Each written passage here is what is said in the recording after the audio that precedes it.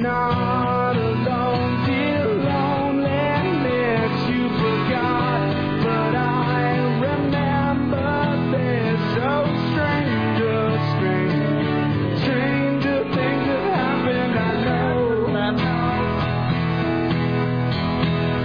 I'm not alone, dear loneliness. I forgot that I remember this. So stranger.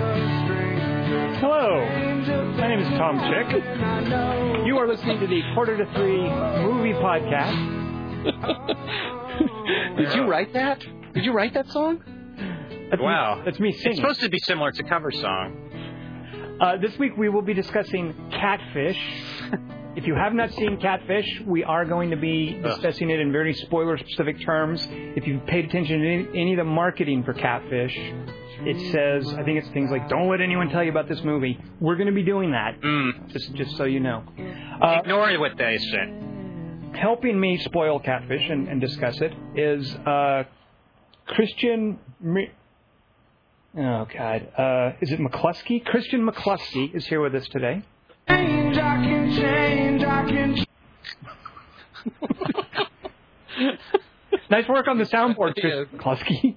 Yeah. Oh, so that's how you pronounce it. No, it's pronounced cherry. We also have with us Kelly Wand, who I hope has a tagline for us, Kelly Wand. Kelly Wand, the tagline actually for the movie is don't let anyone tell you about it, I think. What is your tagline for this movie? Let us tell you about it. Very good. Well, in that case, on that note, Kelly Wand, why don't you tell us about this movie? Why don't you break down for us what happens in this movie? Violate the number one rule of Catfish. Go. Oh, you mean a catfopsis? Pretty tortured. Okay. Let me show you. Oh, you think that's torture? There's a long torture about to happen to you. Get ready for it. Okay, this is my synopsis of the film Catfish. Ready? All right, so this dude named Naive. Campbell. I had a hunch that was going to happen. It's almost Navi, by the way. Spoiler alert. Takes pictures of dancers that some 8-year-old girl he's never met makes a watercolor painting of on Facebook. So his douchey New York filmmaker buddies go, hey, let's make a movie about you having a long-distance relationship with this girl's older sister, Megan. So since the sister looks hot on Facebook, he's all, great, film me having phone sex with her, and then me complaining that you're filming me while you film me. So he's a little suspicious at first because he's on the phone with Megan. He hears what sounds like retarded kids braying and screeching in the background. But she tells him that that's just because of some horses that she bought, because she bought a horse farm. And he's all, oh. So to prove he's not a creepy internet loser, he sends her some Photoshop pictures of his picture superimposed on her, so it looks like they're both naked together in her closet. But then he gets offended when she plagiarizes some music files. So then he and the douchey friends are assigned to take pictures of a dance festival in Colorado, because that's their real job. So he tries to set up a meeting with the hot sister, even though he's friends with her mom, which seems kind of awkward, and her little sister. And he talks to the little girl on the phone while he's on a ski lift, even though there's no snow. And they track her address down on stalker.net and go to the house in the middle of the night and steal the mail. But someone else lives there who doesn't check their mail. So they go to a breakfast at a different house. And Naive learns he's been having phone sex with this crazy middle-aged married woman who's been lying to him, and it's totally insane. So he cock teases her all day, and then humiliates her on camera, and he makes her talk in her teenage voice while he's filming her.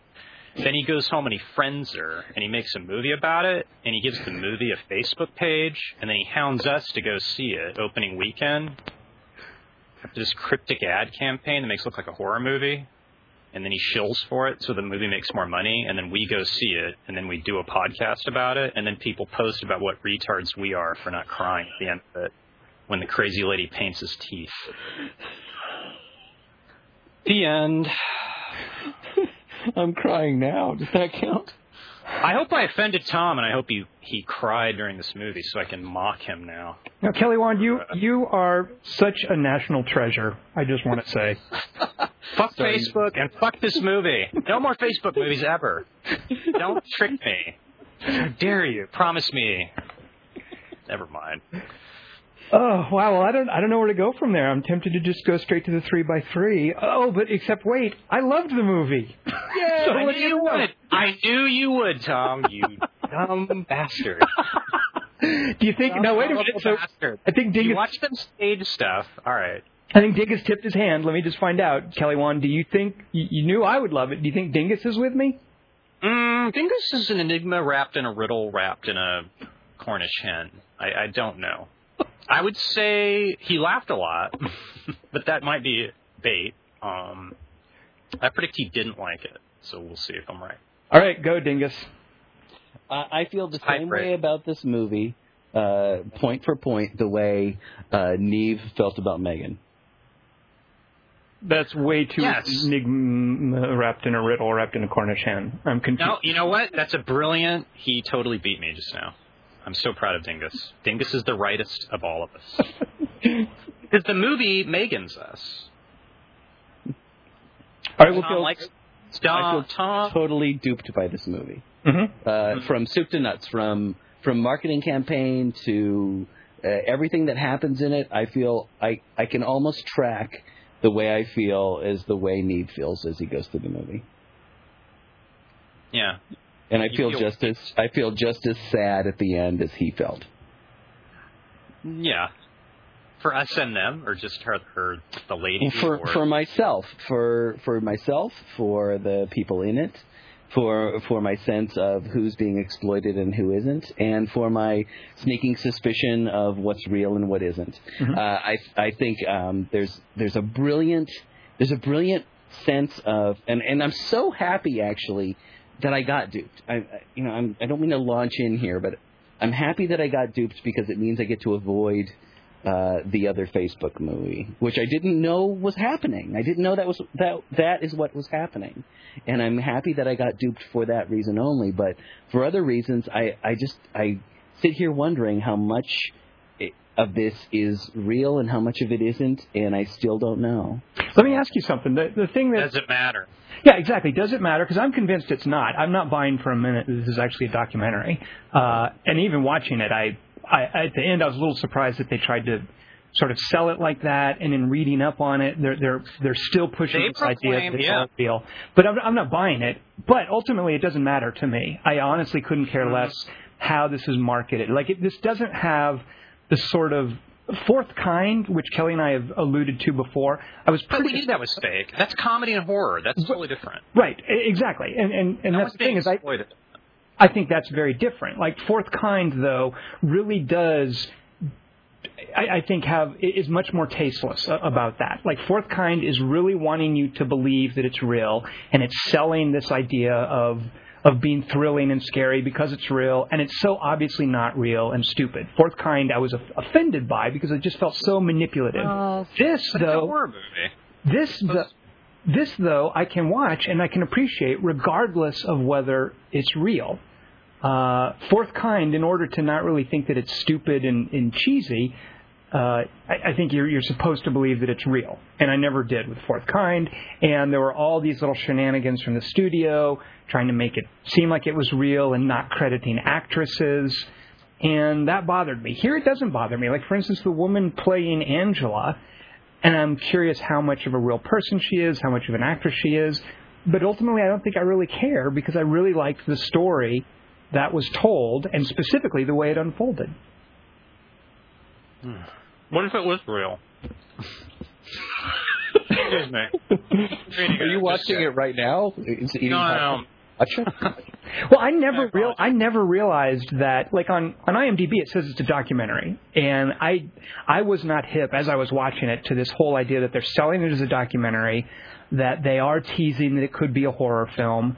I thought it was unusual when I went into the theater that it was full of 20-somethings who were very rowdy and who loved the scene where they go up to the farm at night. And one of them actually yelled, "Don't go in there!" And I know they were expecting that the family was going to turn out to be like a Texas Chainsaw Massacre thing. And when the movie ended, several of them actually booed. So I think the way that they are trying to sell this, okay, it's a little disingenuous. But I don't care. I don't care because I like the story. Unlike Fourth Kind, which is just stupid through and through, I really liked the story. And as I was watching it, I really liked having no idea about where it was going.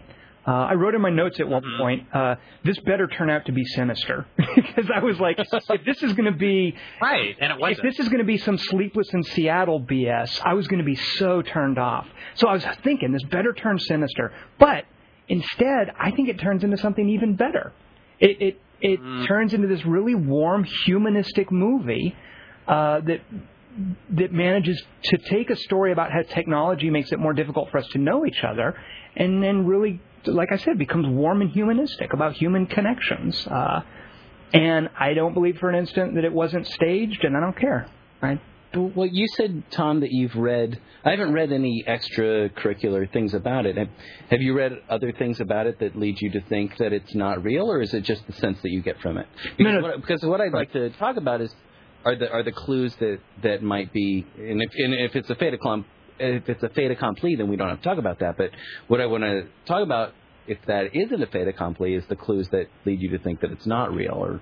No, if you just know. Right, they're definitely claiming it's real. It screened at Sundance. Brett Ratner championed it. It was picked up. That's by... all you got to say. Yeah, boy, when his name popped up, when his name popped up early on, that was another thing where I'm like, okay, this is going to be like some kind of horror movie. Like when you see that he's an executive producer. So it was picked up at Sundance, and then Universal really had no. I think this was how they decided to market it. I am not sure, and this is what these kids who made the movie are going around saying is, yeah, it's real. I haven't investigated it. I don't know. But, like, does this woman really have a page on Facebook, Kelly Wand? You can't join her as a friend. Okay. And she has a site, and you can't. Her email and her phone number don't exist. And then Naive has a site and a different site for the film. Right. Well, all I thought about when I was sitting there and he says the line, let's call them the Facebook family, was that, that's why the marketing is the way it is, because Social Network's coming out next week, and they can't muddy the waters, because there's no way anybody's going to go see this dinky little film if everybody's going to see the official Facebook movie. So I thought that's why the marketing was the way it was, but then I thought, well, why do this release window then? So I was confused by that whole thing. I don't know. The Facebook movie, by the way, I don't know if you know, it's just, and I say just because there's no telling what David Fincher is going to do with it. It's a biopic. Yeah, God. This, on the other hand, is to me, it's not just a Facebook movie. It's a Google movie, a Photoshop movie, an email movie, a YouTube movie. I mean, this to me is a really canny appreciation of how people use technology, and it's really about that. And I don't know that Facebook is so much that as this story about a young wunderkind who I presume becomes an asshole. I don't know what they're doing with that. Well, what I'm going off of are just the mental images I get from the trailer I accidentally saw part of the Social Network, which is a lot of that sort of cursor clicking, friending, right.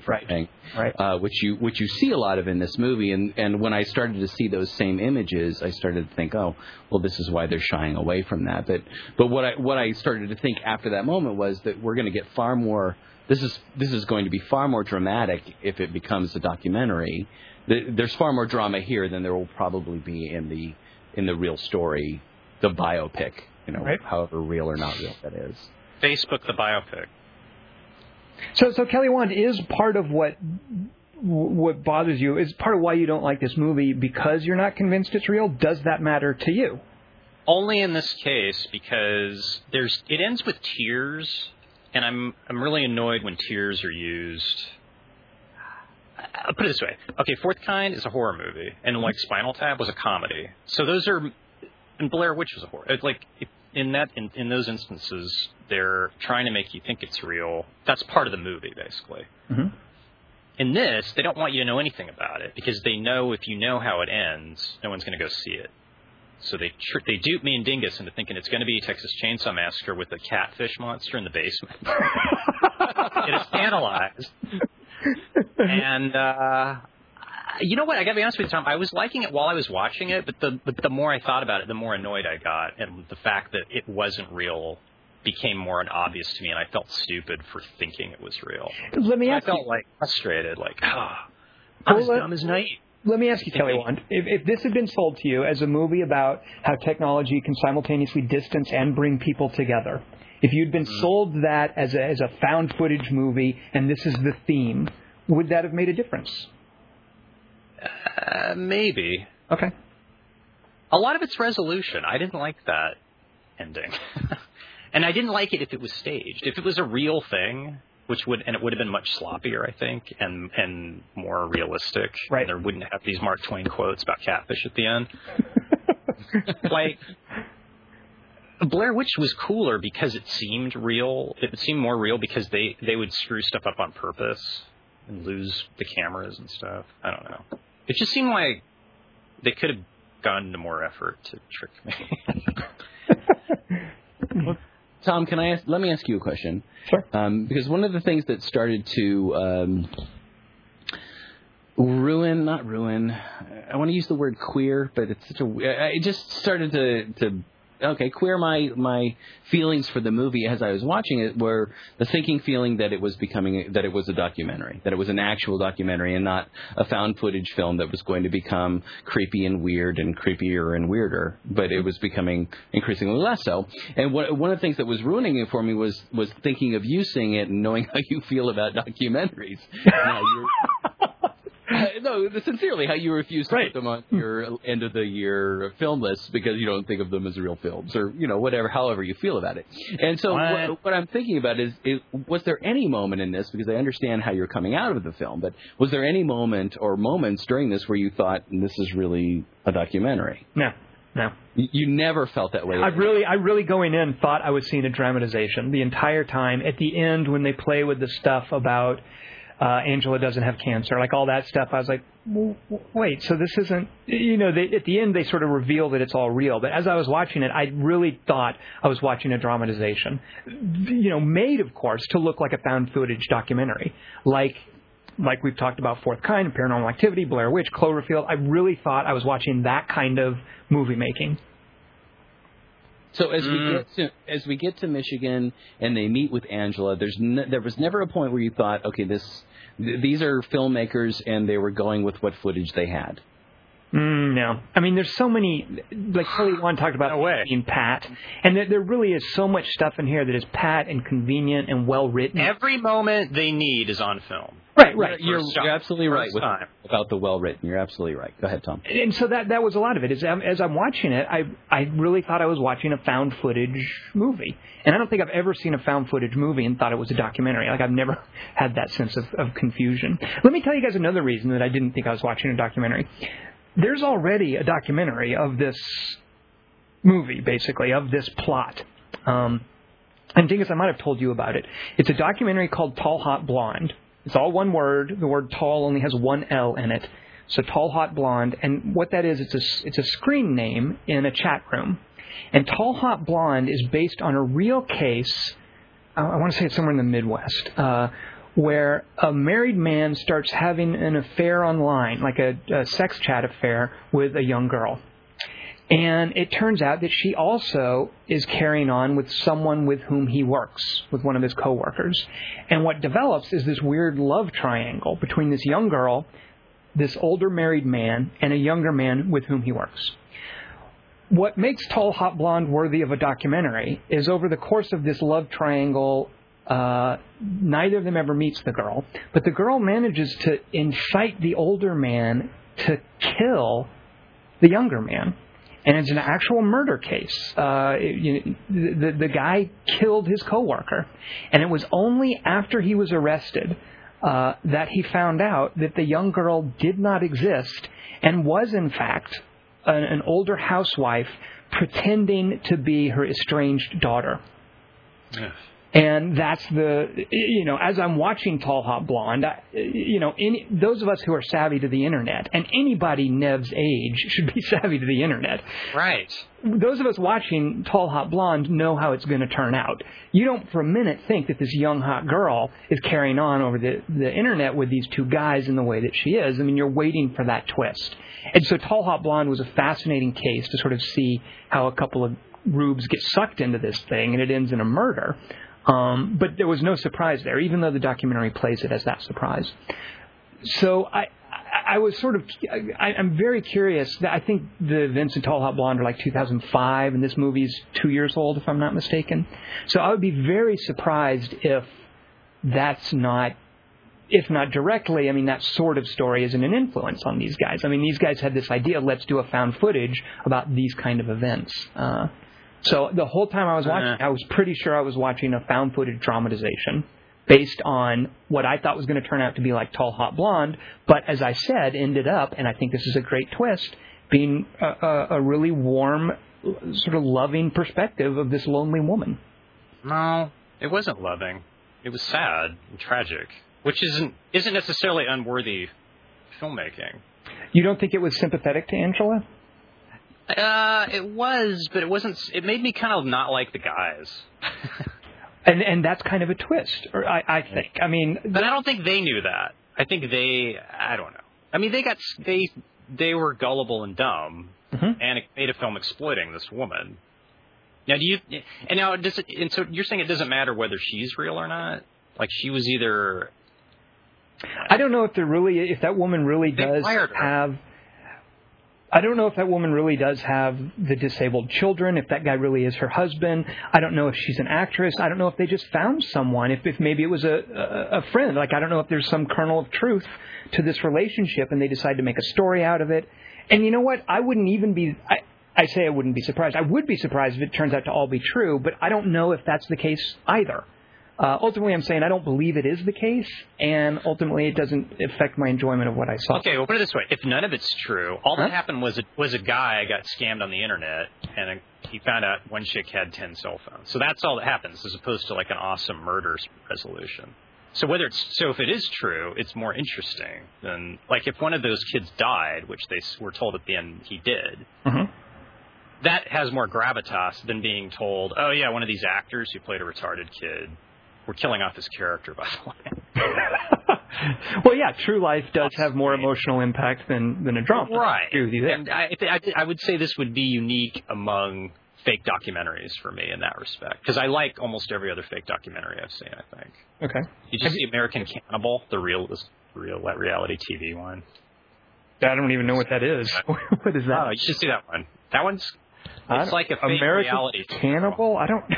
So you guys pitching this reality show where someone's going to get eaten, and then one of the contestants dies, or maybe doesn't die, and you never find out what happens. Okay. It's really... Well, the one it reminded me more of, and I know Dingus has seen it. You probably haven't, Kelly Wand. There's a romantic comedy called Paper Heart with Michael Cera and a stand-up comedian named Charlene Yee. Have you seen that? No. It plays on kind of the same level. It's kind of a documentary about a relationship, and I don't think the relationship is true. They tried to sell it as being true in order to market the movie, and ultimately it doesn't matter to me for my enjoyment of what I saw, whether or not it was true. All right. The documentary that I started to think about because Tom, you talked about feeling like this had already been made, or that it was inspired by another documentary, the Tall Hot Blonde, was a documentary I didn't get to see but read about from Sundance, called My Kid Could Paint That, which is sort of the idea of a painter who has a kid who's unbelievably talented, but nobody ever has seen this kid paint, and he won't let anybody watch her paint or cameras because he says that this will affect her creative process and it can't be done. And there's this sort of mystery about does she actually do it, or is this all a hoax? And that's what I felt was sort of like part of the kernel of the idea, without all of the not just social networking, but what you were saying, Tom, about the many ways we use computers. Because I started to think, even though they referenced Facebook, I started to think of this as a Google movie, because there's so much Google Maps stuff, and I really thought that was so cleverly done as a way of making us think we're traveling without having to travel. It's just such a great cost-effective filmmaker thing to do. Yeah. Just to have that Google Map thing flying around. We're going to LaGuardia. We're going to have the camera go through the security X-ray machine and make you think we've gone somewhere. And I really liked that. Well, they obviously were on location. I mean, right. But yeah, it was very clever the way, what would have normally been an Indiana Jones travelogue is now somebody buying tickets online using, whatever online search, Travelocity or whatever they were using. That's like shorthand for the red line moving across the map in Raiders of the Lost Ark. Yeah, and the Google Street View, the arrows on the Google Street View is a perfect analog for that. Yeah. The funny thing is, ultimately, this is a mystery. I mean, this movie it's a mystery. And traditionally, mysteries are a lot about people doing research. And it can be really difficult to make that interesting these days. When you have Jack Nicholson moving through 40s, Los Angeles in the 40s, that's gorgeous stuff, and it looks awesome to us. When he's looking up records in the hall, or he's, talking to little kids riding a burro out in the dried out canal, all that stuff is great, and he's just doing research. But these days, like I'm thinking of that Ring remake with Naomi Watts, it's shots of her Googling stuff, and that's just terrible. I mean, that just kills the movie.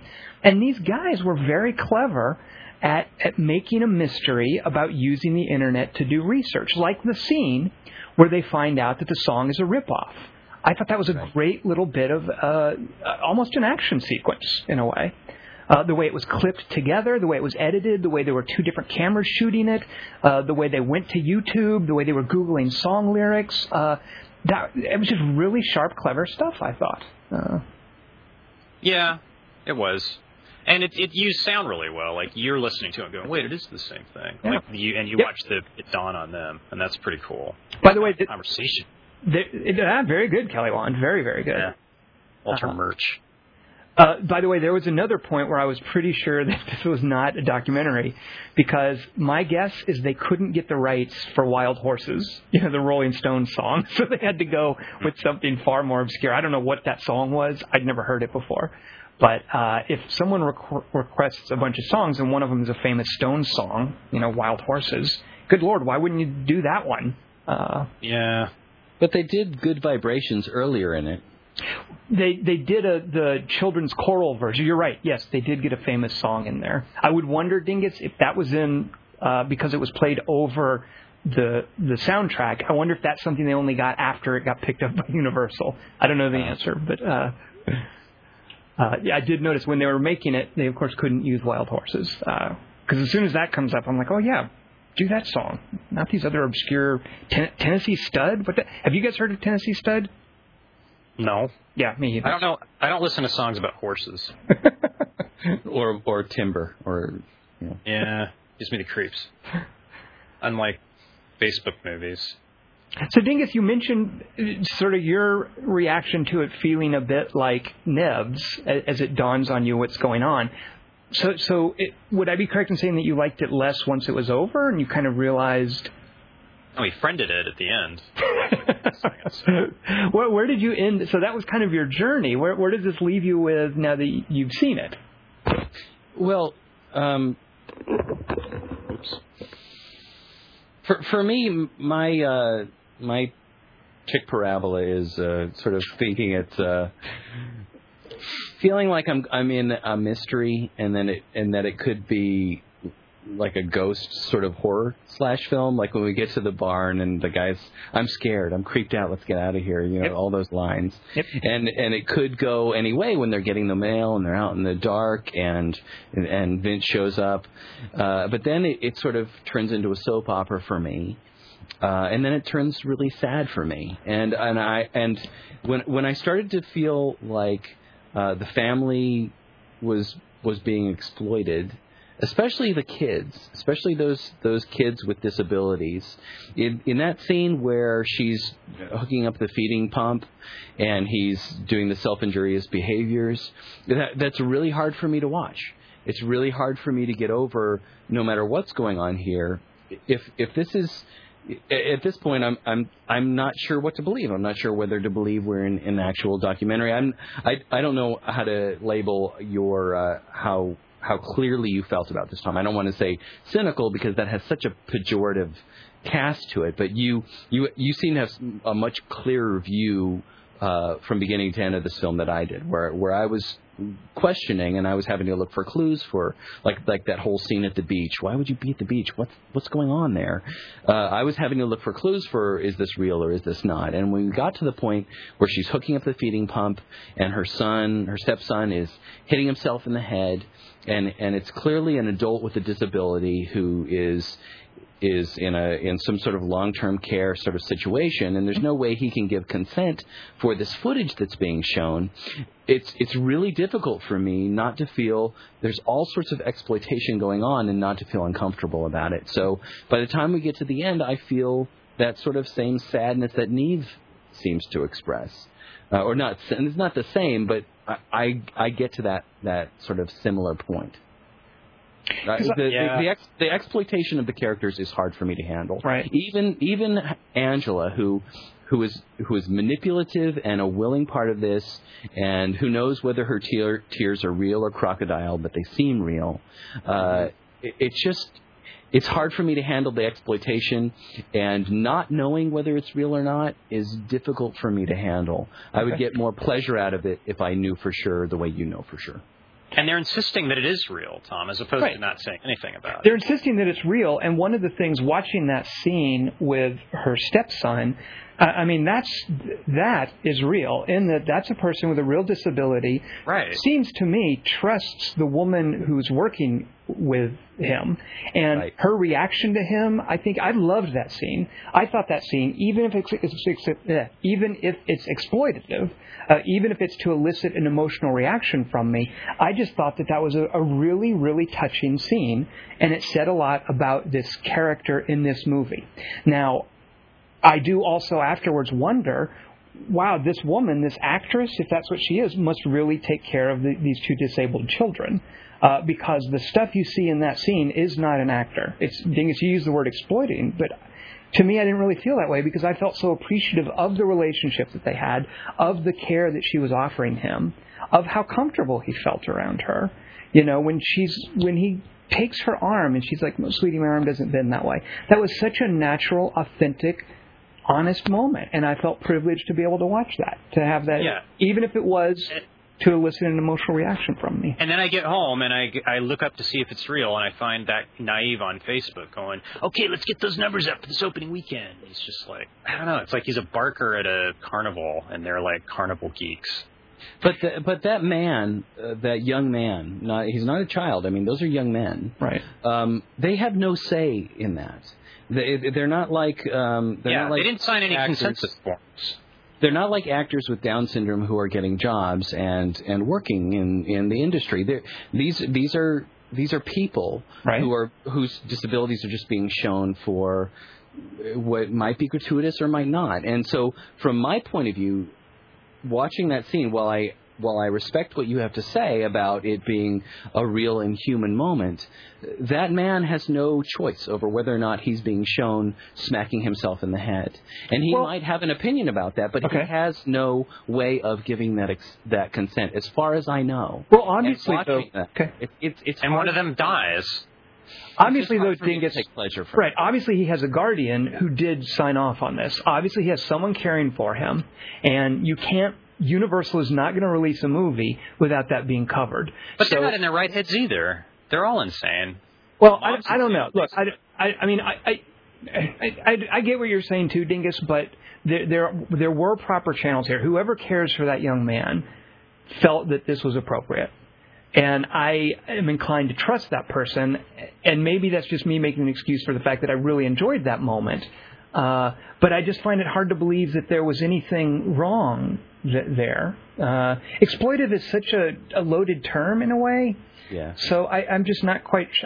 My natural reaction is just chafe against that, Dingus. But I do get what you're saying, and it's a touchy issue. You know, it is. I like the scene too, but how we get there and then it just feels weird to me. I feel the same way Dingus did. Right. I felt dirty. watching it. See, I just felt I go back to the word privileged. I mean, that's not something I get to see. Is that sort of loving interaction between somebody who's so disabled. And you got there because they were trying to sandbag a chick who'd scam them on Facebook. Like Facebook lit. I don't know. See, that's Here's the thing. Mm-hmm. Those ends justify the means. My audience was much different than yours, Tom. My audience was much older, my age and older, and senior citizen age. And probably, it was early this morning, 11:30 this morning, so it was more senior citizen kind of age. Mm-hmm. But people my age as well. But I could tell they didn't know how to react to this film. And I could tell it because of when they laughed and when they didn't laugh, and particularly in the end when Vince shows up again, and you can see in his face where those kids came from. If that's just casting, that's amazing. Yeah. They get it. You can see his sons in his face, and in the way he talks, and in his eyes. And there's this sort of nervous tittering, and it stops. And there was a sense in my audience of, we want to laugh at him, but are we allowed to? And so that's where I'm talking about my uncomfortable feeling about, and maybe you're right, maybe exploitative is too loaded a word to use, but when it comes to people with disabilities, it's really hard for me to sort of see the lines here. And when the movie gets to that point, where a scene that you see is sort of privileged, I'm not sure what word you used, honored? It becomes a reality show. No, privileged. I mean, I really felt that there was a real loving moment there that I got to watch that I would not normally get to see. It felt so authentic. Right. I accept that, and I appreciate that. But when he's on the screen, it feels like we're allowed to laugh at him. And I don't feel that is in the spirit of what you're saying, while I respect what you got from it. And that's why I sort of draw back from the movie at that point and start to feel sad. Okay, you don't think the movie played it for laughs, though, do you? No. Well, when we get to how he's filmed and what he's talking about, Vince, you're talking about Vince. I'm talking about Vince at the end, and his whole ridiculous soliloquy about catfish, which I hated. Thank you, God, that was awful. I think the movie is trying to goad us into maybe laughing at him, and maybe that's something, a trick that it's playing on us. No, he's profound. They liked his quote. They named the movie after it. He's the Chauncey Gardner of the. I really did. I thought that's one thing I wanted to talk about. Is I think the name of this is horrible. I still don't understand what they're getting at with that whole thing about mixing a catfish in with a cod. I don't either. If I was Brett Ratner, I would say, look, dudes, you got a great movie here. Cut that. You don't know what you're doing. Let's come up with a different title for it. That doesn't work. That just felt really awkward to me, which is a shame considering how smart I thought some of the scenes were. And Dingus, I get you're right. They do sort of play Vince. He does come across as kind of the rube that might be like the comic relief. She's the sort of the tragic, lonely figure, and here's the homespun wisdom clown character. Life's a box of chocolates, Tom. That's another thing that makes me wonder, is this a real family? And I would not be that surprised. I mean, like I say, obviously, Angela giving the medication to the young man, that just felt so authentic. I don't believe that she's just an actress. I think she definitely has some kind of relationship with those boys, and I wouldn't be surprised if Vince was indeed her husband. And I look forward to this being outed. I mean, it's going to be at some point. But I think what we're going to end up hearing is that this was maybe they told a story. They maybe know Angela somehow. It's worth noting she's not on the IMDb page for the movie, so she's not like credited as an actress or anything. You can buy her art, and it starts at $1,500. Is that true? Really? So she's selling $1,500 painting? Okay. Yeah. One of the things I thought is that I don't think she's supposed to be a really good painter, is she? Like that stuff wasn't. So we weren't supposed to look at that and think that it was like. I think we were supposed to think. Really? Okay. Because they were all, whoa, she's only 8 and she's painting like this. It's amazing. We were never. It was never suggested that she was a bad painter. When he also think that the portrait of him at the end, he's like, "Wow, she really captured me."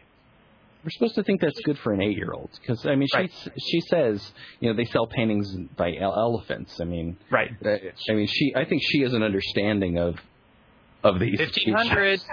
Saying. Like the picture at the end, I thought was pretty bad. Yeah. So I was like, well, it's the thought that counts. And the picture she's working on that's sitting in the living room is awful. Yeah. I don't know, Tom. I think you're a sick bastard. Wait, why?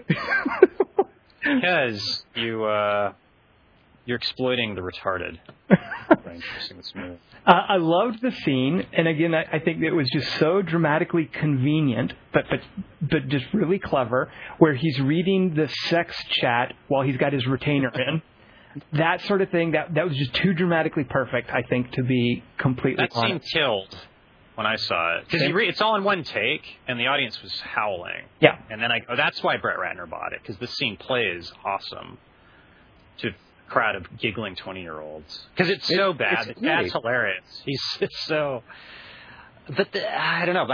Don't you feel... But then you think about it later, and it's this sad, lonely woman... It's just great. It's so great and embarrassing because of the way you've talked to girls, or you've written things to girls, or the way I have written things to girls. And then when he goes under the covers and keeps doing it, and the camera just stays on him under the covers, I just thought that was great. Yeah. And even though, like Tom said, I didn't believe a word of it. There were a number of lines of dialogue and moments where I was just like, this feels a little too pat and rehearsed.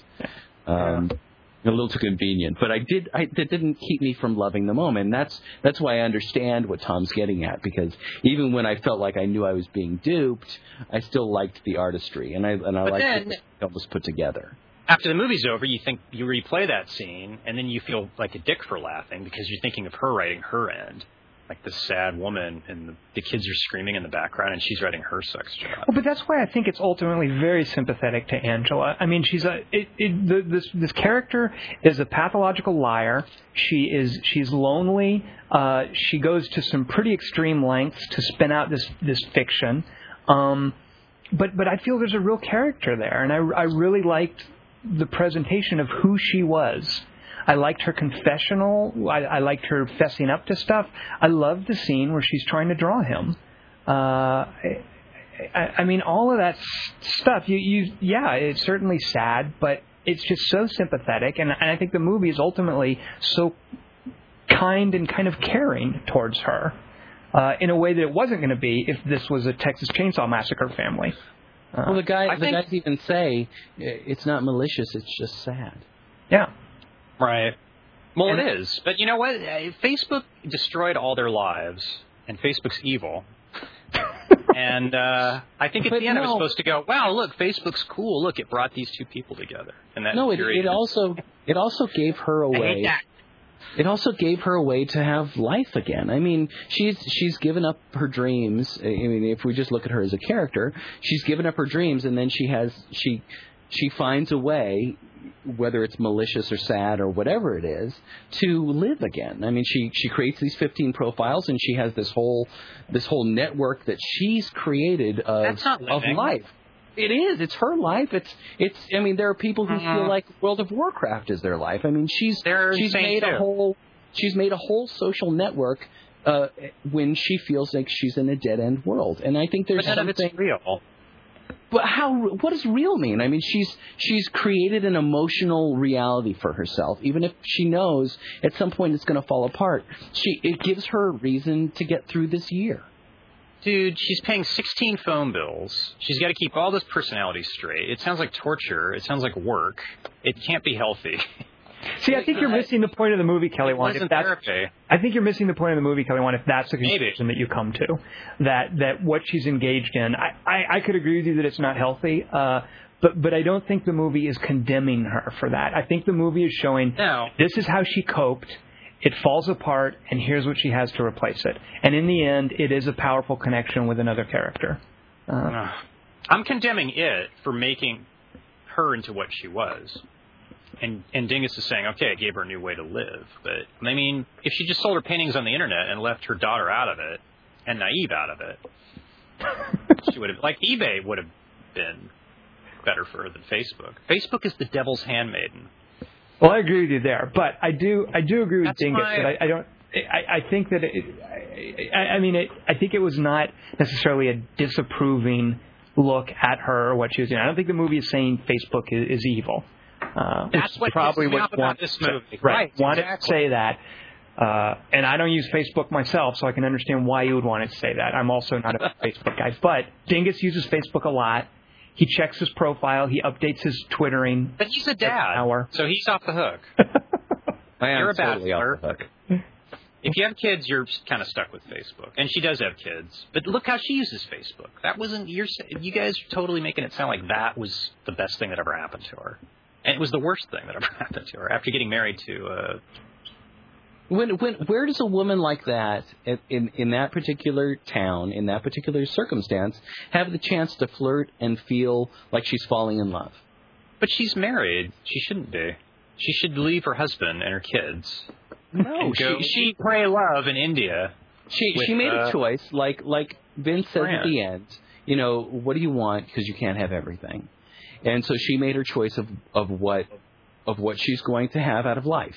But she's found a way to sort of have a sense of passion, and that sense of falling in love and being able to flirt in a town where she's not going to have that chance ever is valuable to her. And why wouldn't that be? Well, what if she did? Okay, let's say. Okay, so the movie comes out. You're saying if she did it again with another dude, it's even better, and she's even healthier now. I'm not putting a value judgment on whether or not what she did was right or wrong. I'm saying that it's understandable that a human being wanting to find that level of passion without destroying her family. It's understandable, but it's not good for her.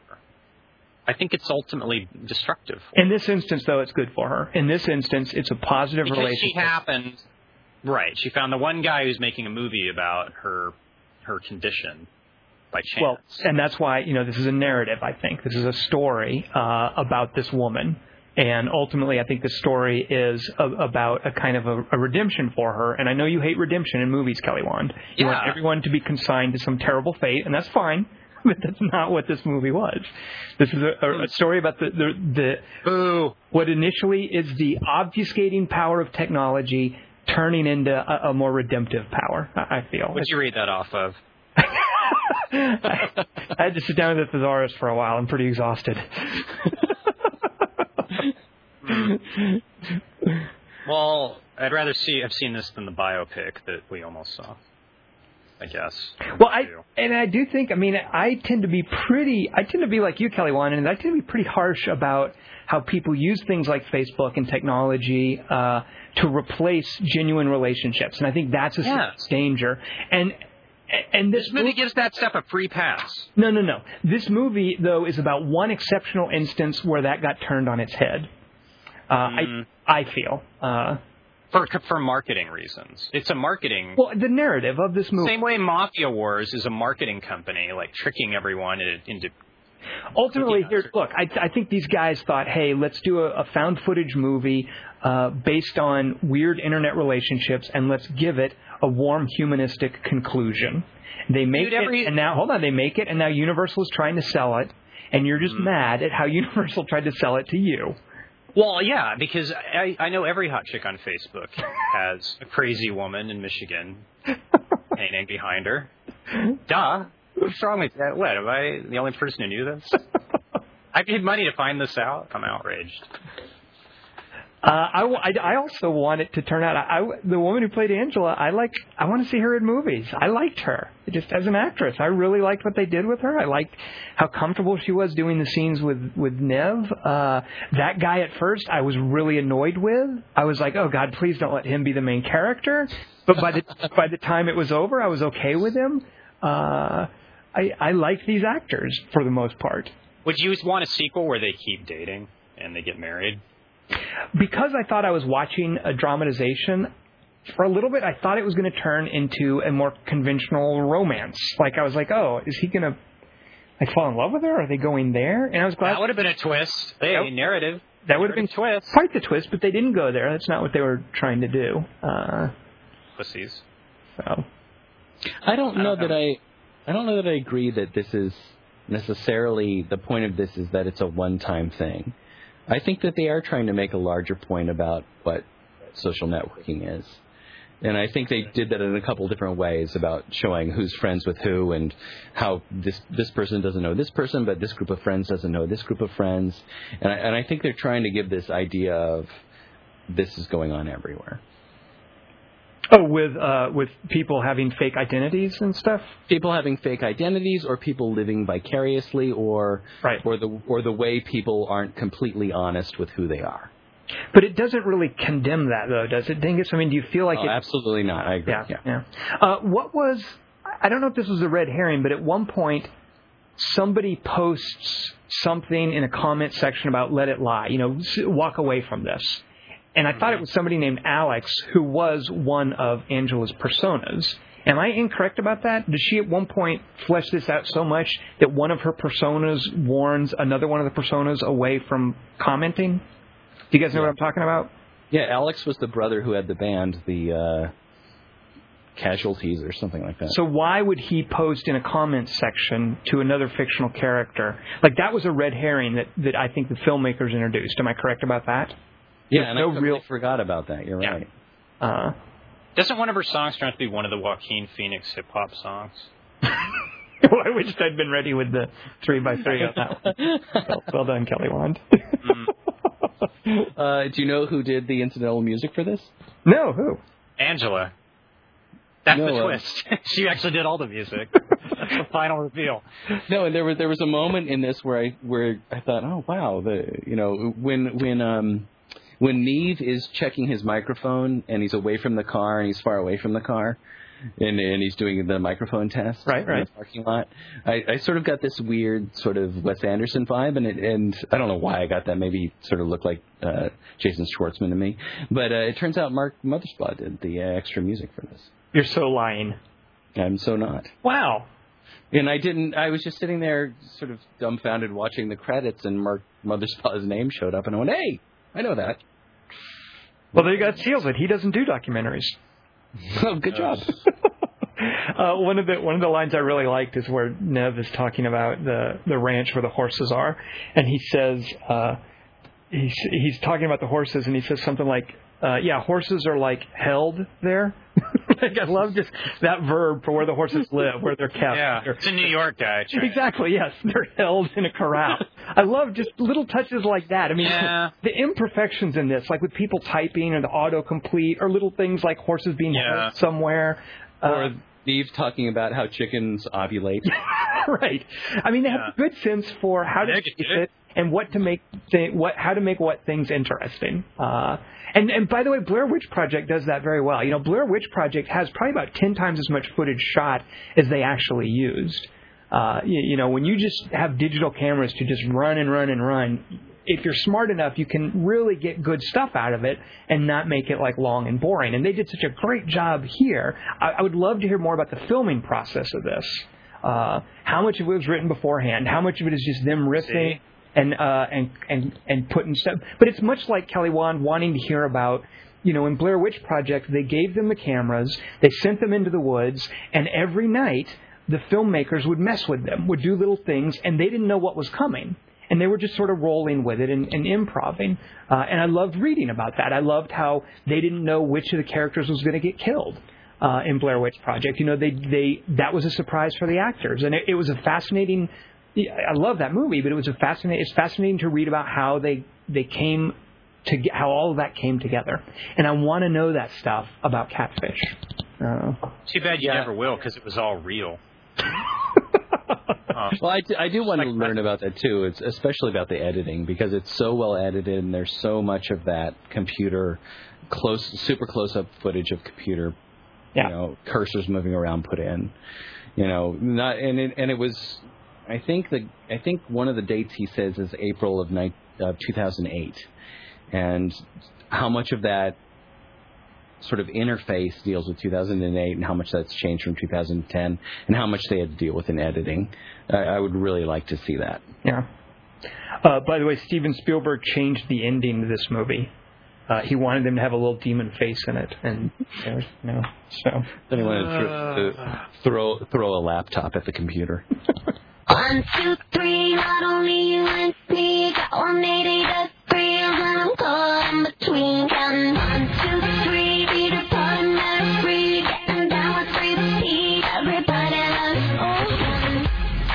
We came in at less than an hour this week. That's good, right? You guys don't know how to do that, right? You don't know how to say dumb things. I know. We should leave that to you. We really Suck it, yeah. Kelly, I was concentrating on saying dumb things for this whole podcast. I know, I was doing it too because I thought, oh, Tom will end it early if I say something awesomely dumb right now. I'll cue that up and be ready with it sooner next time. Let's do a 3x3. It's a twist. I think it's Dingus's Listeners 3x3. What do you got for us, Dingus?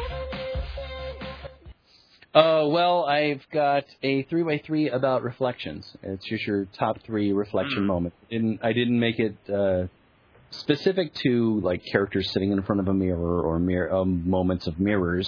If you want to use mirrors, that's fine with me. But I'm really talking about moments where the camera catches a reflection and that it's meaningful to you guys because it was sort of inspired by a film I saw and also inspired by Tom's category about scenes shot through windows. So it's the Two Towers of Our Glass trilogy. Right. You're going to do Shattered next week. Yeah. Broken glass. Nice. Yeah, best shards. Well, I'm going first because I have this week's 3x3. And, Dingus, I hated this one. God, I couldn't. And mainly it's my own fault. Oh, it's easy. You guys better have good stuff because all I could come up with was like cheesy things from horror movies. Mine sucked. Me too. Okay. Good. We'll be done early then. Well, I liked the idea of it, and then I turned out hating it too. So. Oh, okay. Well, I like the ones I came up with, but they're all like horror movie gimmicks. You're gonna steal all mine. I really don't think I am, Kelly Wand. They're pretty obscure. I dug pretty deep. So, all right, I'm going to start with one. My number 3. It's a movie that you guys are going to go, what? Because you will have never heard of it. So I'm going to start with the screenwriter's name, which is the reason I saw this movie. There's a fellow named Everett DeRoche. Do you know who that is, Kelly Wand? No. Oh, I actually would. I'm surprised you don't know who he is. He's an Australian who has written Razorback, Road Games, and The Long Weekend. He does these really cool Australian horror movies, and I've seen movies based on the fact that he just wrote them. I think he's also done some TV writing. I don't think he directed this, but there's a horror movie called 9 Miles Down. Written, which I saw because I saw Everett DeRoche's name. I like that guy. 9 Miles Down it's just terrible. It looks like it was shot, out in Pasadena or something, but it's supposed to be some remote drilling station where the scientists have drilled 9 miles down and they've hit hell. I love it. So it's like demons are coming up through this fill. So he's the security guy who has to drive out to this isolated thing, which looks like it's behind a gas station in Pasadena. He has to drive out to this thing and investigate what's going on. And it turns into, like the mysterious lab and where are all the scientists, and there's demons loose, and there's one guy running around. And over the course of the movie, he goes a little crazy. And is it demons or is it him? The ending is just really stupid. But the lead actor in it, and I'm curious if you guys know who this guy is or if you've seen him in anything. Do you guys know who Adrian Paul is? No. Dingus, do you know? Because it seems like... Adrian Paul, I don't know. I don't know the people's names or first names. Well, this guy, he has 2 first names. He played the Highlander in the TV show. And I dated a chick who just thought he was just so hot, and I never knew who he was. She's like, Adrian Paul. And so this was my first exposure to Adrian Paul. The guy is a total doofus. He looks... He like almost single-handedly sinks this movie because he's supposed to be all tortured and confused and going crazy. He looks, I guess he's good looking, but he looks perpetually confused. I mean, the look on this guy's face, it's like someone just told him a joke he doesn't understand, and he's trying to desperately figure it out before deciding whether or not to laugh at it. And not hairy like a monkey. He's got a sort of a big slab of a handsome monkeyish face, I guess. I don't know. I mean, so he's going through this movie, and he's supposed to be, tortured by the devil, and he's also, his wife killed herself, so he's all mopey about that. But anyway, there's one good reflection scene in this movie that I really liked, and it's the only reason to watch this stupid thing. Adrian Paul. He's a security guard. He's got a gun. He goes into the bathroom to, I guess, gather his wits or something. And he looks in the mirror. And then right behind him on the wall, there's another mirror. So while he's looking in the mirror, there's an infinite regression of images of himself stretching into infinity. And while he's looking at this, trying to gather his wits, the reflection talks back at him. And it's his possessed self saying, I'm going to kill you, or whatever. I don't remember the dialogue. But what happens is that he sort of sees way off in the distance, like 50 Adrian Pauls away, the reflection takes out its gun, puts it to its head, and shoots itself in the head. And these reflections successfully marching up towards him shoot themselves in the head. And it was just a really cool image. I forget even how he gets out of it. I think he just walks away from the mirror or something stupid. But it's just it's a really cool variation on that standard horror movie. The reflection talks back at you by having this successive suicide thing. Oh, and by the way, I don't want to spoil it, but I'm going to because the movie sucks. In the end, he does shoot himself in the head and kill himself. Twist. There you go. So that's 9 Miles Down, an Everett DeRoche disappointment, and my first exposure to Adrian Paul and the cat likes it too. I love the title 50 Adrian Pauls Away. 50 Pauls down. Also, when you started talking about this hunk and you said, I dated, I thought this was going to go a different way altogether. How dare you? Tom dates mini hunks, but he likes smart guys, too. You liked seeing him die, like Eli Roth. Oh, I do love me Eli Roth. Yeah. I do, too, and he dies a lot. Yeah. He's tricking me into liking him, because he dies all the time. All right, so that's my number 3. Kelly Wand, you are next. What is your Adrian Paul in 9 Miles Down? Kelly Wand, what is your number 3 reflection scene?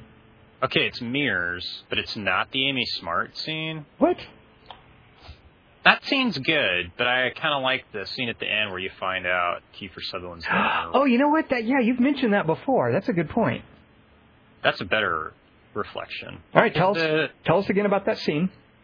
There's a demon or something, and then there's a mirror, and then Kiefer Sutherland, and then he goes, wait, all the letters are backwards. What the? And then he puts his hand on a window, and then he realizes that no one can see him, and then you see everyone walking on the other side of the window and is ignoring his handprint. But he can make a handprint, so it's not like he's totally cut off. But like Angela, it's catfish. How dare you? It's the weird, the sort of ending left hanging with some weird haunting image, and it's Kiefer Sutherland trapped in a backwards world. Well, yeah. But now so now he's dyslexic? Does he talk backwards? Did you know the Flash can speed talk, Paul? I mean, Tom? You've got Adrian Paul on the brain. Adrian Paul, yeah. He said it so hot. I totally get that guy. All right. What were you saying, Kiefer? Keep going. I'm just a little baked. Now, do you know, Kelly Wand, Mirrors is a remake of a Korean horror film? Have you seen the original? No. I haven't. I don't see original source material. Okay. Based on something you told me once about how it's irrelevant. All right. That's why I'm only seeing Let Me In and not the original. Good. How's the original pronounced, Tom? Mirrors. What did I say? Are you making fun of my pronunciation? No, I'm asking for the original Korean pronunciation of mirrors. I don't speak Korean. All right, never mind. Racist. I don't know what. Oh, you were trying to make me make a racist joke. It's not going to happen. You just did. Yes. What are you talking about? I did not. How dare you? How did he? I don't know. Dingus, what do you want? What are you talking about? What are you up to? What kind of shenanigans are you pulling on us? Just wait till you hear that. You'll know what I'm talking about. All right, and also, what's your number 3 reflection movie? All right, I'm going to be totally the loser here because all of mine are going to be well-known movies, and you guys are using cool, abstract Australian. Yeah, dude, Mirrors fucking rules. I'm going to have, by the way, I just want to, before you go, Dingus, I just want to say I'm going to upstage all you guys by linking to a YouTube video of my number 1 pick.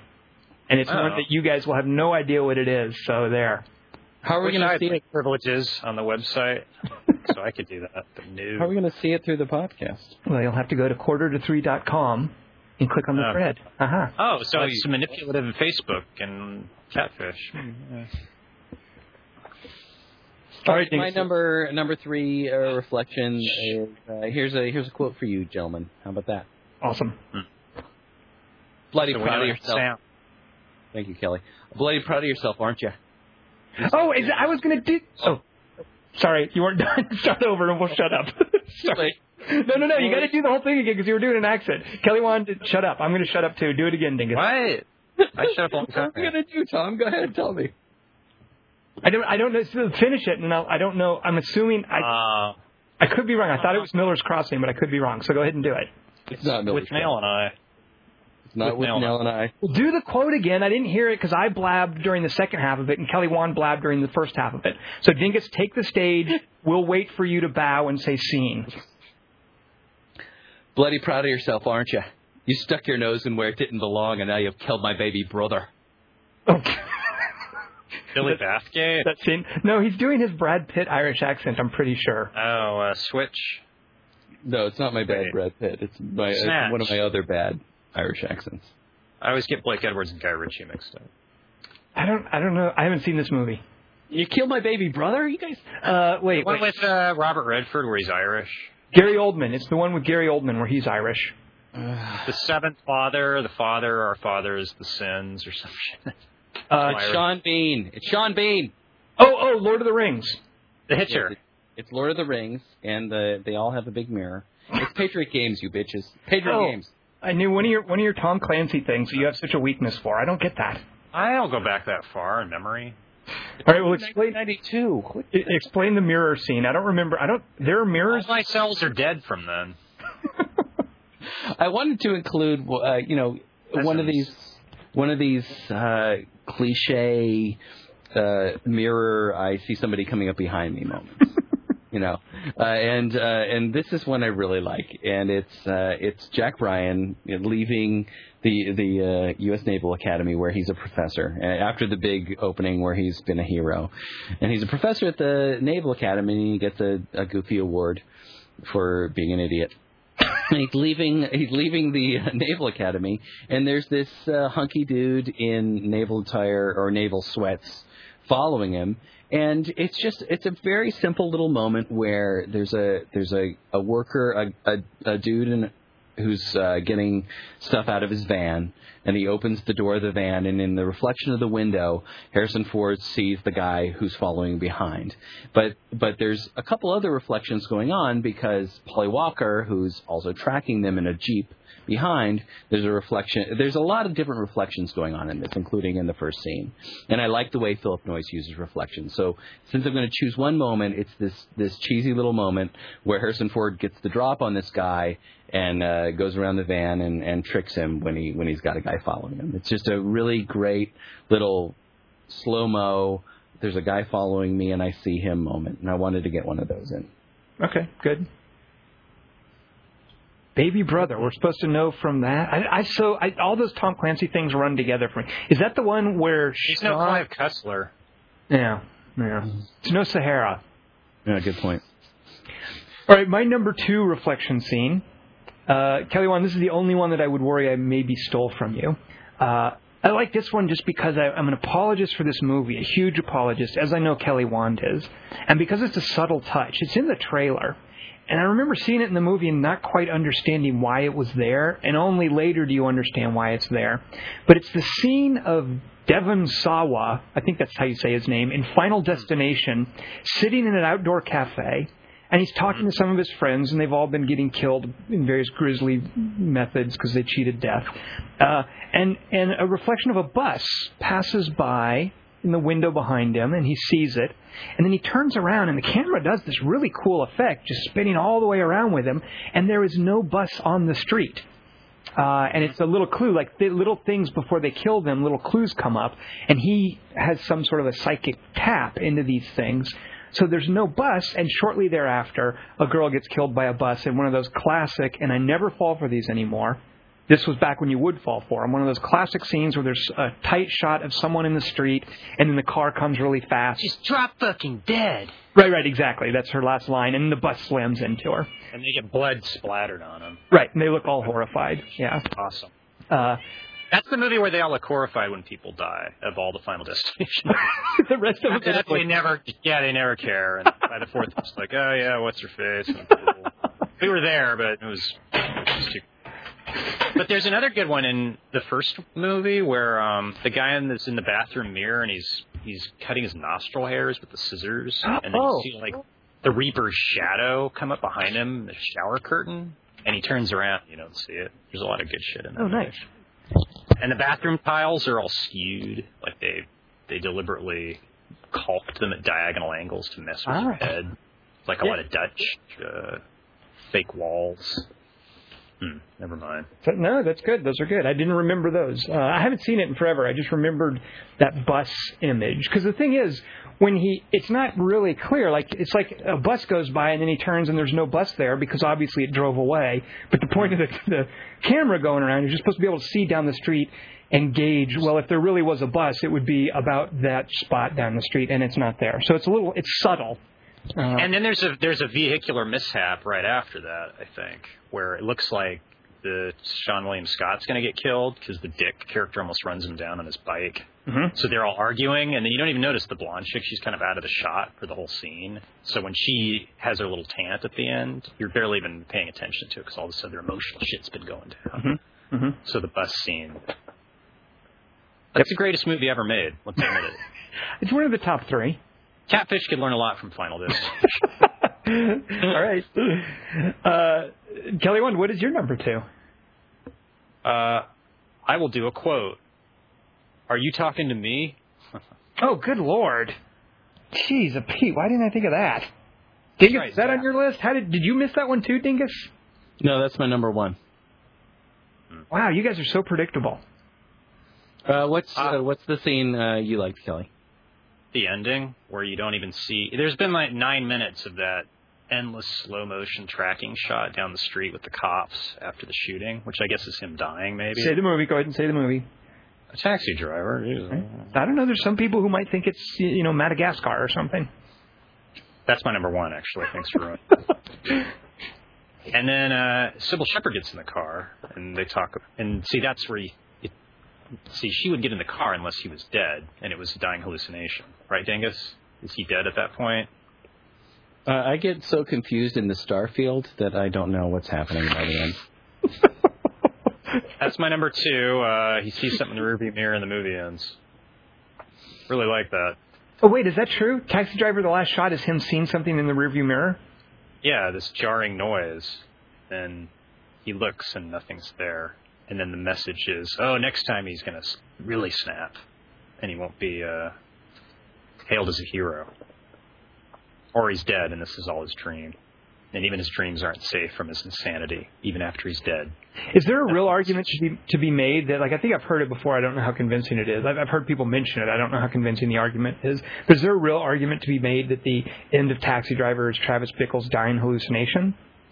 There's a lot of evidence. evidence. Is trying to make it right now, I think. But that's what, I don't know if he's being facetious. Are you serious about that, Kelly Wand? Yeah, I'm 50-50 on it, personally. Scorsese said, maybe. Because I don't... So it's not... would Sybil Shepherd get in the car with him? Would that chick get in the car with him? Would she needs to get across town. She's got places to be. She's busy. But she knows he's weird. She wouldn't be in the same... And she just shows up right then. It's awfully convenient for Taxi Driver. That's how Annie Hall ends. That's true. And everything in Annie Hall is pretty realistic. Especially when Jeff Goldblum loses his mantra. Especially Diane Keaton's clothes. Albie Singer. All right, good. So Dingus, that was really your number 1, but are you talking about the monologue? Are you talking to me scene in the mirror?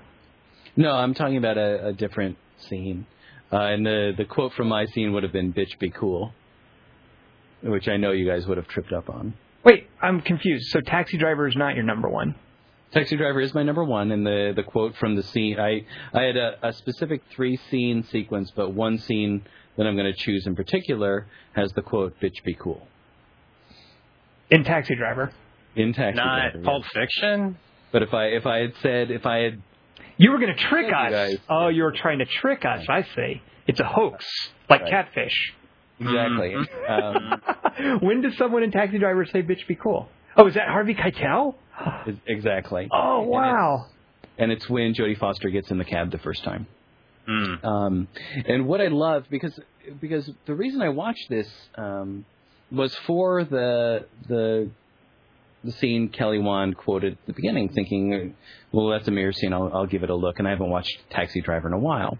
And also, I was sort of curious to see if Kelly was right because he had actually chosen it for his scene shot through windows until we said, oh, no. But he was absolutely right to choose it for that. There's so many great examples of things shot through glass, and there is a partition there. So he would have been right to stick with that. Okay. He should have stuck to his guns. But there's a great progression there, and it's not something I really had noticed how it works until I watched it this time, and how well it works. Because the use of the rearview mirror is so phenomenal in this, and if you watch the progression of the first scene where the politician's in the back of the cab, and you see Travis' eyes, and you see the politician in the rearview mirror as well. There's a lot that's shot in the rearview mirror. You see more of his face, and then you see the scene with Jodie Foster when she gets in the cab and she's trying to escape. And it's much closer. It's really right up on Travis's eyes and the way his eyes look around. And you see her a little bit, and it's a little confusing. But a lot of it is in the rearview mirror, but it's right up on his face. And then the payoff for this, in an odd way, is where reflection is not used at all. And that's in the Scorsese scene that you quoted during, when you were talking about the 45. You should see that. That's something you should see. Which you did a great Scorsese impression. I do that at birthday parties. I can imagine. That must go well, because I think you did it at my kid's birthday. It's hard with clown makeup on, but he does it.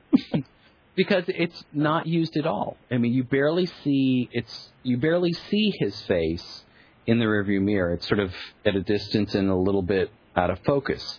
But the rearview mirror is such a character in that scene because he adjusts it, and you want to be able to see him looking in the rearview mirror because there's a certain protection to him being able to see Martin Scorsese behind him because that guy's creepy. And instead, you see him looking, but you never get to see the image. And then the one time you think you're going to get to see the image, you just see the back of his head when Martin Scorsese is saying, all these creepy things. And it's just a great progression of how reflection is used and then denied in that moment. But I really love how it culminates, sort of in how it's this extreme close-up of his eyes. Just after the scene with the politician, Palpatine or Emperor Palpatine or whatever his name is, where he said, we need to clean up this city, and then this teenage hooker gets in his cab, and it's just right up on his eyes in the rearview mirror, and it's just a great use of reflection. God, I miss the 70s sometimes. I mean, I was too young to appreciate it back then, but God, the 70s were awesome. They really are. When you hear the music in that movie and the way it's shot, it's gorgeous. It's gorgeous in a way that films aren't gorgeous right now. That's what movies, and we thought, we're only kids, and movies are this awesome. Can you imagine how great they're going to be in 2010, dude? Battery-powered glasses just to look at Avatar. Oh, it's going to be awesome. All right, Dingus, now you get to do your number 2, I'm afraid. So take a step back now. What's one that's not as good as Taxi Driver, but better than Patriot Games? This is so anticlimactic. But this is very much what inspired this category. And I'm not going to bother to give you a quote. It's the film Tombstone, and I watched it intending... I rented it intending to watch through scenes shot through windows, because I really wanted something from a Western. And 3:10 to Yuma didn't work because the window's open. There's a great window scene, but there's no glass there. And I thought there would be something in Tombstone. There really wasn't, or if there was, I didn't get to it, because there's just this great moment. I just immediately, as soon as I saw it, I thought, I didn't remember this moment from it. And it's when Wyatt is taking the train. He's going to Tombstone, but he gets off the train in Tucson, and he meets up with his brothers in Tucson, and they're all meeting together, and they're very excited about their future. It's Sam Elliott playing Virgil, and Bill Paxton playing Morgan, and the brothers meet in Tucson, and their wives are there too, and they all sort of get introduced to Wyatt's wife, and they turn around, and it's this very artificial and cheesy moment where Wyatt sees them all in this store window in this portrait, and he just basically says, "Everybody be quiet and just look." He doesn't say that. He sort of stammers it. It's sort of like, just look at that. Just don't say anything. And it's this era before there was everybody running around with a camera and taking pictures of everything. It's just a portrait of a family, and you very clearly see what Wyatt's dream is. His dream is to find a place where he can have a family and where they can be peaceful and have portrait. And it's this lovely little reflection on this shop window in Tucson, and that's it. It's just this ridiculous little cheesy moment, and that's what inspired this whole category, because I just loved that moment where he looks in the mirror and sees all of them standing there. Very cute. I like that. What a pleasant man Dingus is. Mendingus. Well, I'm going to destroy it now by doing my number one, which actually does not even feature a reflection. It's kind of cheating. Yeah, I've totally broken the category. So the number one, I'm not a huge fan of Hammer horror films. I mean, they've got some weird British thing going on where I don't quite understand them. And like Christopher Lee was awesome in Wicker Man, but otherwise, like I guess he's supposed to be a scary vampire. I don't know what his deal is. Hammer films don't do much for me. However, when I was a kid, I remember catching on TV late one night while I was staying at my grandparents' house a movie called Twins of Evil, which is a Hammer horror film, which features a fair amount of, there is some nudity, but there is also a lot of cleavage in it. And it's so appreciative of the cleavage that I understand the fact that the French have a whole new term for cleavage and how it's featured in clothing, and that term is décolletage. Mm-hmm. And Twins of Evil is not mere cleavage, it is all décolletage. So Twins of Evil was a Hammer horror film from, I want to say like the early 70s maybe.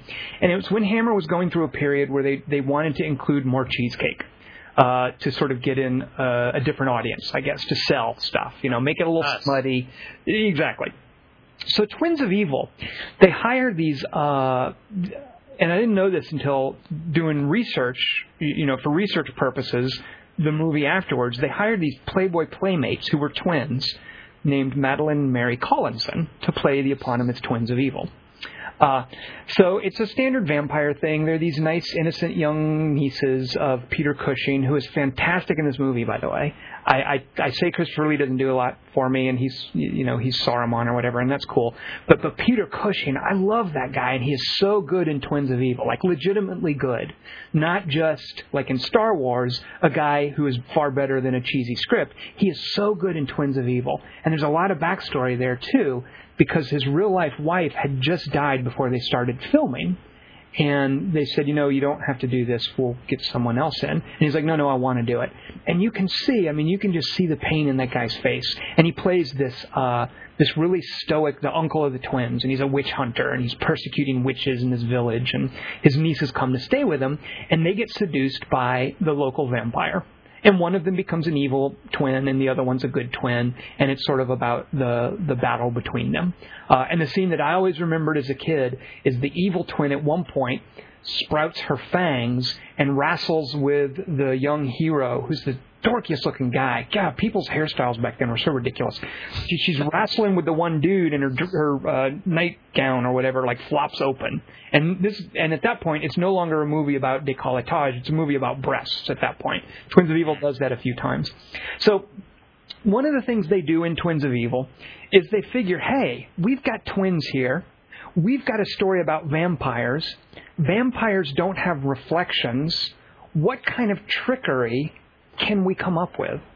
So here's what they do in Twins of Evil to show that the lead evil dude is indeed a vampire with no reflection. He has sort of enticed one of the more curious twins. She's not evil yet. She's a curious twin. He's enticed her over to his castle. And she wants to be more worldly and know what's going on. And he's like, you know what? Let me show you something. I can show you the true true Satanism. You know, I can give you evil powers. Here, come over here and I'll show you something.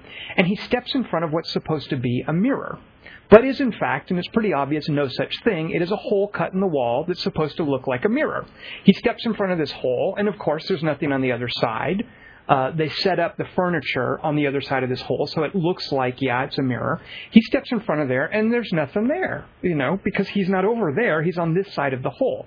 And then Madeline Collinson steps in front into the frame with him, while Mary Collinson on the other side of this hole tries to match her movements and steps in there. And she's wearing the same outfit. So what it looks like is she's seeing her reflection, whereas his reflection isn't there. But in fact, what you're seeing are two twins who look a little different and who aren't quite doing the same moves. And in order to drive the point home, they've stepped in front of the mirror, and the evil vampire says, "Look." And he points at the mirror, and Madeline Collinson tries to turn her head slowly while Mary Collinson is doing the same thing in the reflection. And they look at each other, and they both do an audible sort of gasp, and they jerk back. And it's so cheesy seeing these twins. They're horrible actresses, God bless them, but they're so adorable. Seeing these twins trying to act surprised and react, and their bodies don't match. And even in the frame, there's a candle, like one candle on each side, so it's supposed to look like an image, but the flames are flickering totally differently. It's such a cheesy effect. And it's just part of why I love this movie. This movie has just this playful combination of innocence, of cheesy sexuality, of hot chicks, of Peter Cushing's fantastic pained performance. I mean, God, I love that guy. And no Hammer horror film, to my mind, has rivaled Twins of Evil. I've seen a few of them. They're cheesy, and that doesn't work for me. But Twins of Evil, for a crappy movie, I just adore that thing. It's on YouTube in its entirety, by the way, and I will be linking to the segment that has this mirror scene. And if you go to the 1 minute 12 seconds mark, you can see this awesome mirror trick that they do in Twins of Evil. So there you go. That's my number one, and it doesn't even have an actual reflection. That counts. Yeah. Kelly, have you seen? Allow that. Yeah, it's the third film of the Karnstein trilogy. Whoa, sequel. Karnstein, it's actually Karnstein, I believe, is the evil vampire who has no reflection. And his hair is awful, too. I mean, mainly the guy with the lead hero guy, but they just look like such cheesy 70s porn star, Euro porn star type dudes. It's really silly. So you know Twins of Evil, then? Yeah, and I read the story that it was based on Carmilla, the vampire classic tale. Wow, well, because that's right. They resurrect this ancient female vampire. Yeah. All right, very good. But Madeline's really hot, but Mary Collinson is great. Oh, kind of like how dare you? How dare you? Maybe I got them mixed up. One of them, it's like one of them's the Judy Landers, and the other one's the Audrey. You know how Judy was really hot. I think they're both adorable. I can tell a little bit of a difference between. J-Lan Pones A-Lan. All right, if you say so. There, I said it. All right, Kelly, what is your number one reflection movie? Oh, by the way, there's only one sun in Catfish, so you fell for the. Okay, we're not. Number one. Okay, is this is a tough one. Do I go with that? All right. I want to say Poltergeist, but I'm gonna say. Save your runners-up till when we do runners-up. You've already said Poltergeist. I'm writing it down. No, Prince of Darkness. Prince of Darkness. Guys. Prince of Darkness. Prince of Darkness. Prince of Darkness. Prince of Darkness. There's science. There's tachyons. What's the? Oh God, there are tachyons. Because you get to go on the other side of the reflection world, just like Alice. But you get to see the devil's claw, and it's all watery, but she lives. And then at the end, the guy wakes up and he's got like a cut on his face, which is the first step of the disease where maggots come out of your feet, like the homeless people. Hope that didn't sound racist. And but then he starts to pick at it, and the movie ends. It's like reflection trickery. It's like a Taxi Driver homage. It ends with a mirror gimmick. Yeah, but there's the mirrors are a big part of the plot too.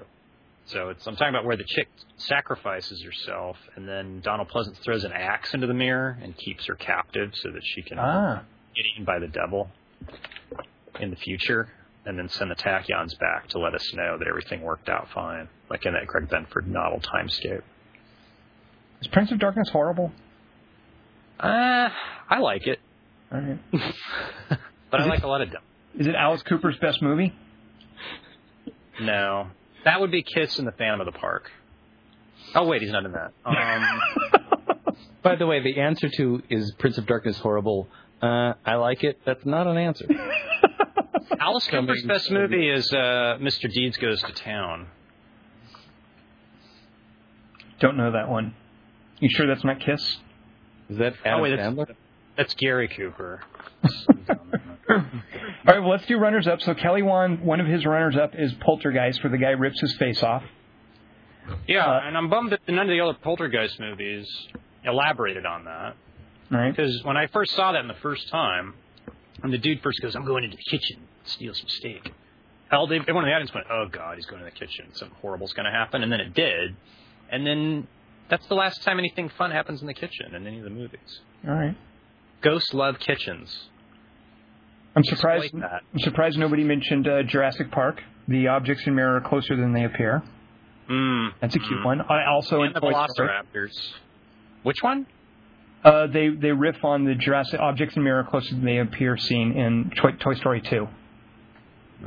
Which is great. Well, don't go at Toy Story 2. How dare you? Well, it's the same gag. But it's with the happy little Wally Shawn dinosaur. I forget his name. It's the same gag in a completely different innocuous situation. It's the Wally Shawn T-Rex like running to catch up with a little Barbie car while they're driving around in the toy store.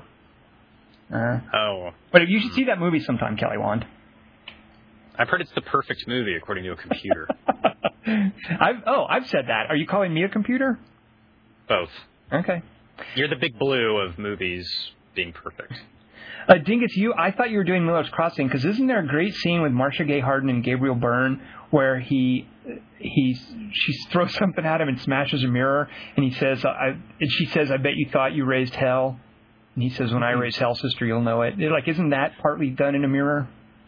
You're probably right, but I don't remember. Okay. What about Mothman Prophecies? I like that movie. That's Mark Pelling. I like it, too. It's the stupidest movie I think I like on the planet. You like wow. Kelly Wand? That's not. You don't want to set the bar there. Sap is way less stupid than Mothman. Kelly Wand, I discovered a trend. You like movies where Richard Gere gets punked. Yeah.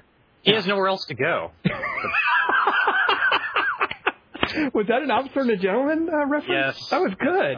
You're good, Kelly Wand. Malcolm X, actually. Gotcha. Kelly Wand, you're a national treasure. Let me just say that again. I'm in the zone, huh? Dingus, what runners-up did you have? You must have had some. I had a couple just for straight mirror scenes. Would be Royal Tenenbaums or Raging Bull. Oh, God, I can't believe I didn't think of Royal Tenenbaums, too. Good one. What's the Raging Bull mirror scene? At the end, he's practicing his monologue. And his he's comedy. In all that makeup. Yeah, his comedy. His comedy monologue. Another De Niro mirror Scorsese. Wait, I can't tell. Never do anything new. God. I can't tell who's goofing and who's not goofing. At the end of Raging Bull, he's practicing a comedy routine in the mirror. Yeah, Did he do it in New York, too? Did he do it in 3 Scorsese movies in a row? Did he end the scene with a mirror?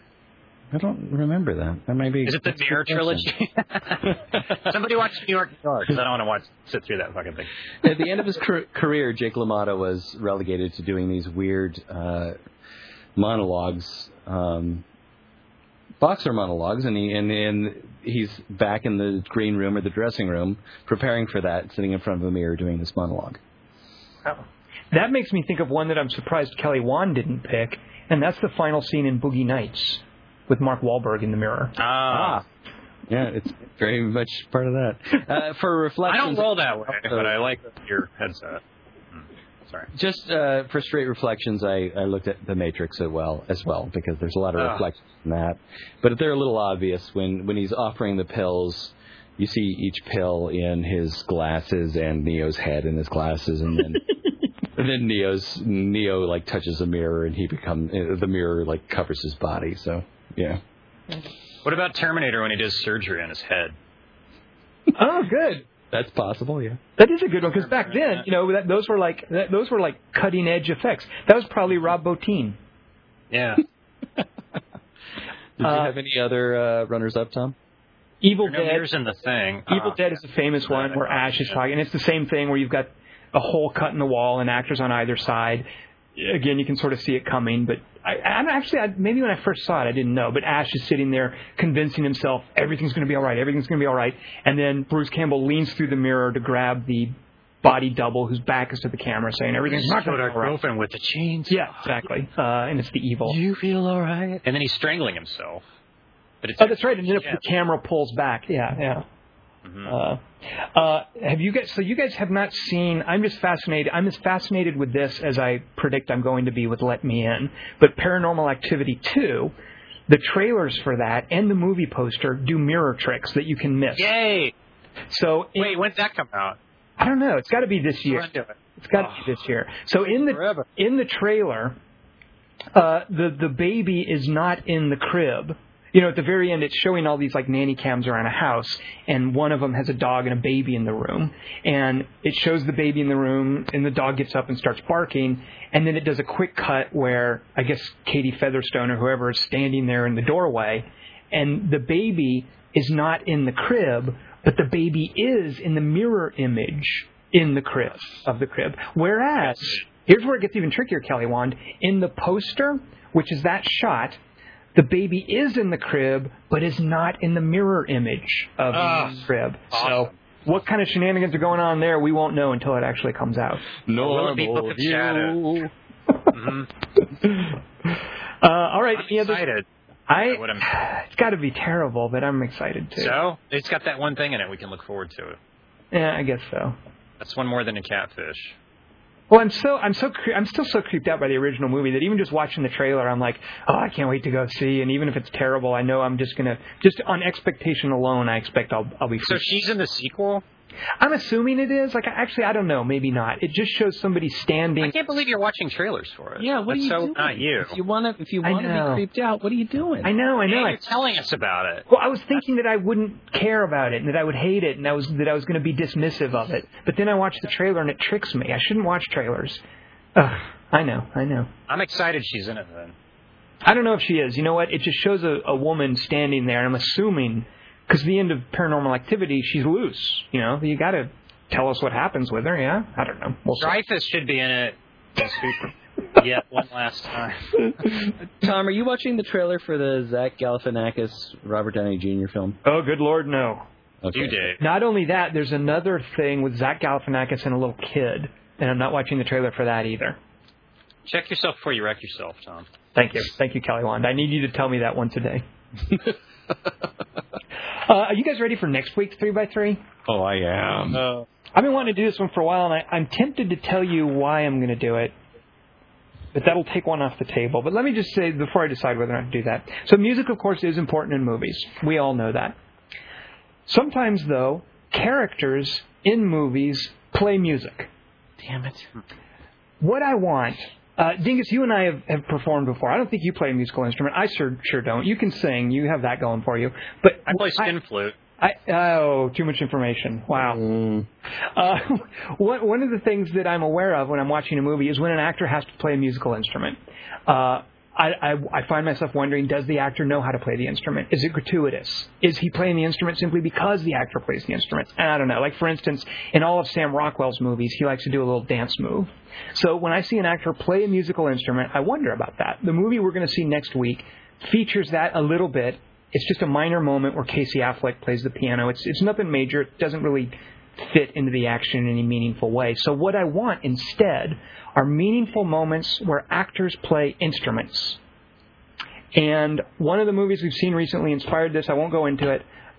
We'll just leave that out there. And that's what I want from you guys, is 3 instances of that, where an actor's playing an instrument and it's somehow meaningful. Cool? Does Elvis singing count as an instrument? Oh, and that is a good question. That's important. Not singing, because I really want it to be something, some sort of a musical instrument. There's plenty of stuff where actors sing or musical numbers or whatever. I, as somebody who's done stage work before, I'm more fascinated when an actor actually has to pick something up and play an instrument. So no singing. Singing is not allowed. Is there anything you care to take off the table? Because I've got my number 1 if you don't. I think we might have the same number 1. So no, I'm not going to take. I think we all have the same number 1. I think there's going to be some overlap, so stick around for the runners-up, where maybe we'll bring more into it.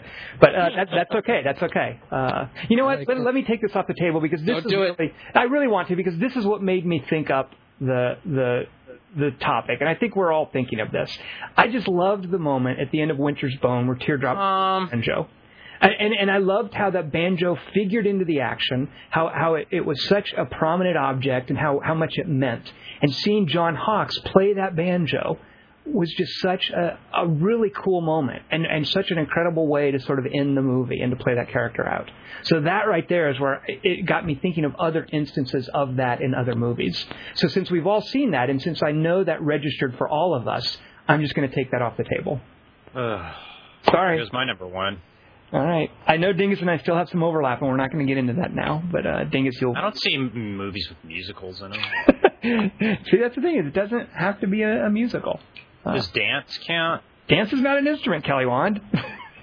We just stop asking questions because I've got something that's really close to this, and you're going to ruin it if you keep... I got a mention one. All right.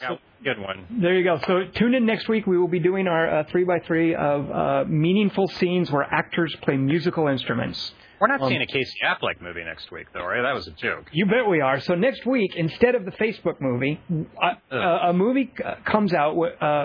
You will hear this on Monday, probably. Tomorrow, on Tuesday the 28th, the DVD comes out for The Killer Inside Me, which is Michael Winterbottom directed it. It's starring Casey Affleck. It's based on a Jim Thompson novel. And I am pretty much saying, forget theatrical releases. This is the movie I want us to talk about next week, and these two guys have obliged me in that. So rent that movie, see it, because we'll be talking about it next week, and we will also bring you our 3x3 of scenes with actors playing musical instruments. So I am Tom Chick. I have been joined by, I wrote it down, Christian McCluskey, I think I got that. Yeah, Christian McCluskey. I'm so tempted to go with that, but it's Christian Murawski. That's what I said. And also Kelly Wand. I'm the catfish of this podcast. You were not alone, dear loneliness. You forgot, but I remember this. So stranger things have happened, I know. I'm not alone, dear loneliness. I forgot that I remember this. So stranger things have happened, I know.